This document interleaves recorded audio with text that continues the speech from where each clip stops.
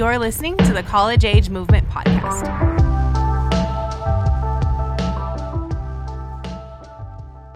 What's going on, guys? Hope you're doing well. We are in part 4 of our series entitled The Church, Lessons from the Book of Acts. A couple weeks ago, we talked about the interaction between Peter, John, and the religious elite of the time. And if you want that full sermon, head back to the previous episode of the podcast. One of the things that we talked about was the fact that nothing should stop us from talking about Jesus, what he has done in us, what he has done through us. This posture that Peter and John have as they're talking to the religious elite, that they say, as for us, we cannot help talking about what we have seen and what we have heard. And that posture is incredibly contagious moving forward in the movement of Jesus. And what we see through Acts is this decision to appoint 7 more men as disciples, and then from there we just see the message, the gospel explode. And we're not going to talk about the disciple Stephen, but that is an incredible story of him standing up and talking to the same religious elite. He actually loses his life, becomes a martyr for the gospel, and he's one of the men that are chosen. And there's this other guy named Philip who's filled with the Holy Spirit, who's sent by the disciples to go and spread the good news. And we're going to talk about this really incredible interaction that he has with an unexpected friend, and we're going to pull some lessons from that this week. So we're going to be in Acts chapter 8, verses 26 through 28 to start, and it says this. Now an angel of the Lord said to Philip, go south to the road, the desert road that goes down from Jerusalem to Gaza. That's the information that he gets. So he starts out, and on his way he met an Ethiopian eunuch, an important official in charge of all the treasury of the Kandake, which means Queen of the Ethiopians. This man had gone down to Jerusalem to worship, and on his way home was sitting in his chariot reading the book of Isaiah the prophet. The first point this week is committed to clarity. The posture of Philip is something that I want us to focus on. When called to go south, Philip doesn't have a ton of details. He doesn't know why he's being sent that way, but he goes anyway. And I love his commitment to his calling. You see, I think I have to ask myself the question, and maybe you can too, is would I go without the details? Would I move when God asks me to move? I really like some clarity personally. When I'm being called to something, I think that it's good to have clarity. And I think it's healthy when it comes to like talking about people, like, hey, how about you give me some details before I commit to anything? But when it comes to God, my hope is that we would be people who move without details. I think there's a reason that Philip is so quick to obey, and it's the fact that he actually is committed to his calling. He's not committed to clarity. He's committed to the calling that Jesus has placed on his life, and that takes precedence over everything else. You see, when Philip and the other disciples said yes to Jesus, there wasn't like a caveat that says, like, yeah, we'll say yes when you make yourself perfectly clear, Lord. Like, Jesus, when you make yourself, he did make himself clear. He said, go and make disciples of all nations, baptizing them in the name of the Father, Son, and the Holy Spirit. Like, that's all the clarity that they needed. So when I call you to something, you can make the assumption that I'm calling you to it because it's going to lend to that original calling that I placed on your life. So for us, being called to that same thing, can we be people who are committed to our calling, not committed to needing clarity? See, I think we have to ask ourselves a question, like, are we only willing to move when things are perfectly clear? My hope for my own life and for our community, for the church in general, is that we wouldn't get so caught up in needing all the details that we fail to move at all. Because sometimes when we get into this realm of needing all the details and we need 100% clarity before we take any action at all, that creates stagnancy in our lives, and we are like concreted to the ground, and we don't get to move at all because we're just waiting for that clarity, and then the opportunity passes by. When God says go. Let's not be people who require Jesus to explain himself all the way. Like, he's done enough. He's earned our trust. Let's go when Jesus says to go. And I just wonder how many opportunities we've missed or we're going to miss because the picture was only 50% clear. Like, when Jesus says go. Let's not need 100% clarity. Let's be committed to our calling, not to needing clarity. The story goes on, verses 29 through 31. It says, the Spirit told Philip, go to the chariot and stay near it. Then Philip ran up to the chariot and heard the man reading Isaiah the prophet. Do you understand what you are reading? Philip asked. How can I, he said, unless someone explains it to me? So he invited Philip to come up and sit with him. I love the humility of the Ethiopian in this moment. He's willing to admit that he doesn't fully understand what he's reading, and he acknowledges that he needs help to understand it. We talk about community all the time at College Age, and I think too often we think of community as like a gathering, like our in-person gatherings on Tuesday night. Like that's our community of people, and that's what it means to be in community. And while that's a huge part of it, like absolutely, like gather, be together, worship together, learn together, all those things, 100%. Community at its core is understanding that we're better together, and that's not just one night a week. That's in everything, and not just in physically gathering, but being of sound mind, of understanding that we all have something to bring to the table. The next point this week is the power of our invitation. You see, we live in a culture that champions individuality, and I think that's awesome on some levels. I think we need to highlight people. I think we need to highlight people's unique gifts, that we need to highlight people's unique abilities. And we say, wow, like you are amazing. Look how God has gifted you. Like it's so incredible. But I think it's kind of lent to this habit of us ignoring the importance of the body of Christ, that we highlight individuals, but then we don't see how that individual works into the body of Christ and how things will be even more successful because their gifts and their talents and their abilities are unique to them, and they can make up where some of us lack. And our gifts and our talents and our abilities are good to fill in gaps where they might lack. Like that's what the body of Christ is all about. And I think it's really important that we invite others to speak into our lives, and that they would teach us, and that they would help us grow in areas that we need to grow, and even challenge us in places where we feel like, no, like I am gifted in this area, but like you're never going to be the best at anything. There's always somebody who can teach you. There's always going to be somebody who can help you get better. There's always going to be somebody who can challenge you and convict you and encourage you and all those things. Like we need to invite others to speak into our lives. Like we have questions that we don't have the answers to, and other people have questions that we might have the answers to. So like, let's invite others to speak into our life. And then I think we need to also invite others to step in and tangibly help us. Like it's not just about mentorship. It's about actually like stepping into situations and saying like, I can't handle this on my own. I physically cannot do this. I need you to come and help me. And that could be something as small as like, hey, I'm moving from this apartment to this apartment. Like, can you come help me move? But it could be a time of tragedy where you need somebody to sit with you. You need somebody to be with you. You need somebody to physically be present. We need to invite other people into our lives. We're not created to do this alone. Another way that we can use the power of invitation is to invite people into places, into relationships, and into avenues where we have grown ourselves. Like, so as we're inviting other people to speak into our lives, that we would also recognize the places where we grow the best.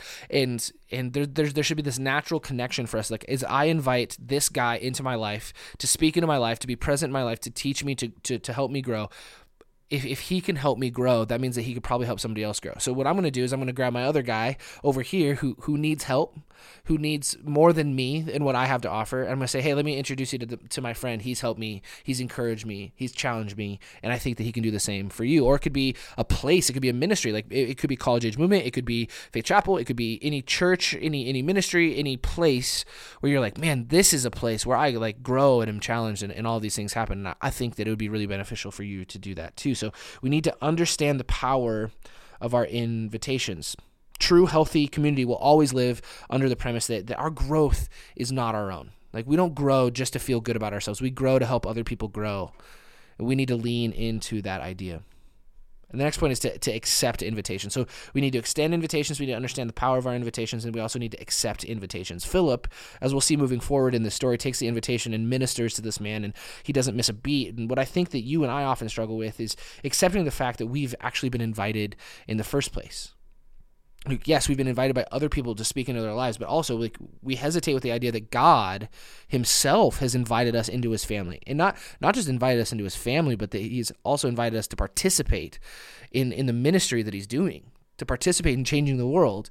And we look at ourselves and we disqualify ourselves, but Jesus has extended an invitation to us that says, hey, like if you surrender your life to me, like I'm going to utilize you. I'm going to use you right where you're at.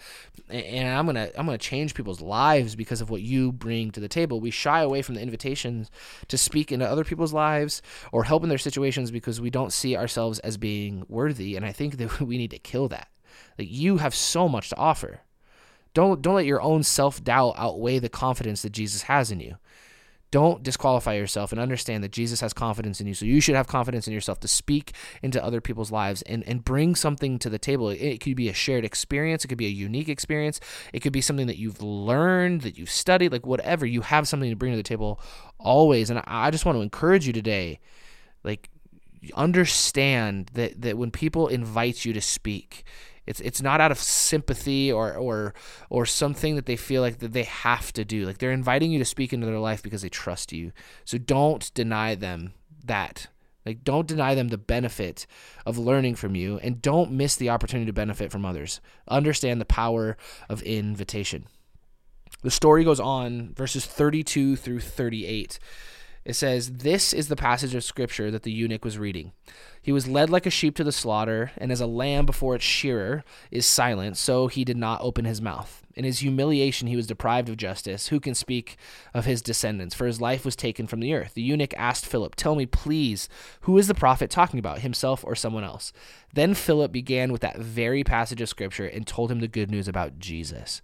As they traveled along the road, they came to some water, and the eunuch said, "Look, here is water. What can stand in the way of me being baptized?" And he gave orders to stop the chariot. Then both Philip and the eunuch went down into the water, and Philip baptized him. The next point is acceptance before adjustment. Acceptance before adjustment. I love this passage because it highlights such a radically simple point. And that point is this: like right where you're at. Right where you're at. That is where God accepts us, right where we're at. That's where God loves us. That's where God uses us, right where we're at. When this man decides to surrender his life to Jesus, Philip doesn't say, "Hold on, I have to see some life change before I'm willing to baptize you." Like, so many of us struggle with the concept in our own lives, and as we're looking at others too, like their lives. In our own lives, it plays out like this: like, I cannot imagine that God would love me until I get my act together. I cannot imagine that God would love me until I fulfill some hypothetical Christian to-do list, and then I think Jesus loves me, and then I think Jesus accepts me, and then I think Jesus would be willing to use me. Like, that's how it plays out in our own life. But Romans 5:8 says, like, while we're still sinners, Christ died for us. While we are still sinners, Christ died for us. Like, that's something at a foundational level that we need to understand, that he didn't wait for us to have this incredible behavior modification before he was willing to die for us. No, he died for us while we were still sinners. We have to get out of our own way. There isn't some magical thing that we have to do, or box that needs to be checked before we're loved and accepted and useful. And my prayer is that understanding would take root in our lives on a personal level, and we would live in freedom every single day. But that would also translate into how we look at other people. Because I think that there's this really really big tendency or maybe temptation for us to look at the lives of other people like holding a clipboard, and we're just looking for a reason to judge their lives. And that is not what God has called us to. God has called us to love, not to judge. I don't know about you. If you remember your driving test when you were getting your driver's license, but I will never forget mine. I was in 8th grade because back in my day, I could drive when I was 14, and I'd been driving since I was like 11 because I have family out here in Montana that have ranches, and so I was driving vehicles at a pretty early age, definitely supervised. Mom and Dad, if you're listening to this podcast, I was very supervised. But I knew how to drive, and my first car was a 1980 Mercury Grand Marquis. It was a boat. Like, you could fit like 16 people in it. And I go to take this driver's test, and this woman named Joan, I will never forget Joan. She sits down next to me, and she has a clipboard in her hand, and we're driving, and I'm confident. Like, I'm just like, here you go past this thing so I can officially have my driver's license. And she's writing on her clipboard, and like, she's just making me so nervous. I'm like, what are you writing about? Like, I'm crushing this thing. I know I'm doing great. And we get to the end, and she's like, "Yeah, I have to fail you." And I was like, "What?" And she's like, "Yeah, like, you like did everything right, except you came to a little bit of a rolling stop at one of the stop signs, so I have to fail you." I was like, that is the most ridiculous. I was so mad. My parents were mad, like the logistics of, like, I couldn't drive yet, so they had to drive me back down the next week. And I was just so frustrated, her sitting there with her clipboard looking for a reason to fail me. And I get in the car the next week, and this woman who's much nicer, and for some reason I don't remember her name, but I remember Joan's name. But she sits down next to me, and she's like, "Hey, I saw your driving test from last week, and Joan's kind of crazy. And I just knew, like, you're gonna pass. Like, you've don't stress out. You pass. We gotta drive around. Like, you gotta do the things, but like, you're gonna pass." And there was no pressure there. Like I wasn't afraid of failing anymore. I was just like comfortable. And I remember like we had a conversation while we were driving. Like it was fine. Like she actually cared about me. And I think that's the difference between judgmental Christians and Jesus. You see, the judgmental Christian looks for a reason to fail people. They look at their lives and say, I'm just waiting to give you the mark of disapproval, to say, this is why you fail. This is why you don't add up. This is why you're not allowed to be a part of our exclusive Christian club. But Jesus sits down and just says, hey, like you took the first step. Like you surrendered your life. You got behind the wheel of this journey that we're about to go on together. Like you pass. You're usable. You're loved. I love you. Like we're good. Here we go. Let's do this thing. Like that's the difference between judgmental Christians and Jesus. And so for us, would we be like Jesus? Would we sit down next to people and would we say, hey, I'm so excited to have you on this journey. I'm so excited to see what God's going to do with your life. Let's go. Let's go. I'm really excited. See, as we talk about community, there's another concept that I think we have to understand. It takes it a little bit further, that we would understand that we belong before we believe. Like maybe you're listening to this today and you're spiritually unresolved. You don't know if Jesus is who you want to follow, and that's okay. I'm so glad that you're listening to this podcast. I'm so glad that you're curious, and I want you to know that like Jesus wants you to know that you belong here. Like you belong before you believe. As followers of Jesus, if we have to communicate, let's communicate on a daily basis that people belong before they believe, that we are not bouncers at the door, but we are people who are the concierge. Like the second somebody walks in the door, we're like, hey, I'm so glad that you're here. How can I serve you? How can I love you? What can I do for you to make you feel loved and accepted and appreciated? Because Jesus loves you so much. And so the only thing that I'm doing, I'm not checking your Christian ID at the door. What I'm doing is I just want to serve you. I want to love you. I want to make you feel like this is home. I'm going to wrap up this week with 2 quick questions. The first question is this: is there anything getting in the way of our own personal surrender? I look at this Ethiopian eunuch, and I love the way that he sees his faith. He believes that Jesus is the Son of God, and immediately sees water and says, what is stopping me? What is stopping me from just being baptized right now?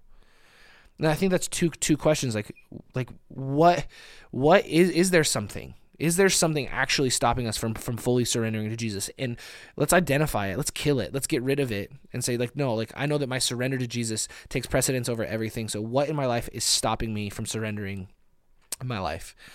And then having that posture of like, why not now? Why not right now? Like, if God is calling me to something, why? Like, do I need clarity? Is that what I'm doing? Am I committed to the clarity, or am I committed to the calling? Like, am I somebody who's going to be looking for a reason to not step into the promise of God or into the calling of God now? Or, well, like, what's keeping me? Let's go. Let's do this right now, in this moment. You see, that is the posture that we need to have. What is keeping us from surrendering?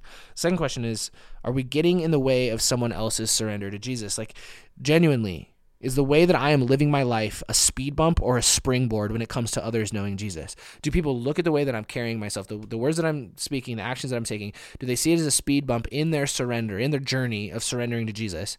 Or is it a springboard? Am I pushing people towards Jesus? They're like, man, that makes me even more excited about following Jesus. And that's not intended to make you feel guilty or me feel guilty, but to challenge each one of us to understand that our lives impact people more, that our lives impact more than ourselves. That there are people impacted by us, and we need to understand that our influence will always be greater than what we think it is.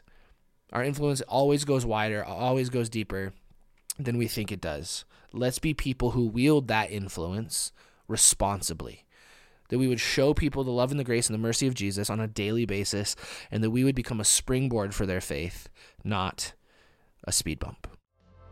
Thank you for listening to the College Age Movement podcast. College Age Movement's in-person gatherings meet Tuesday nights at 7, and we would love to have you there.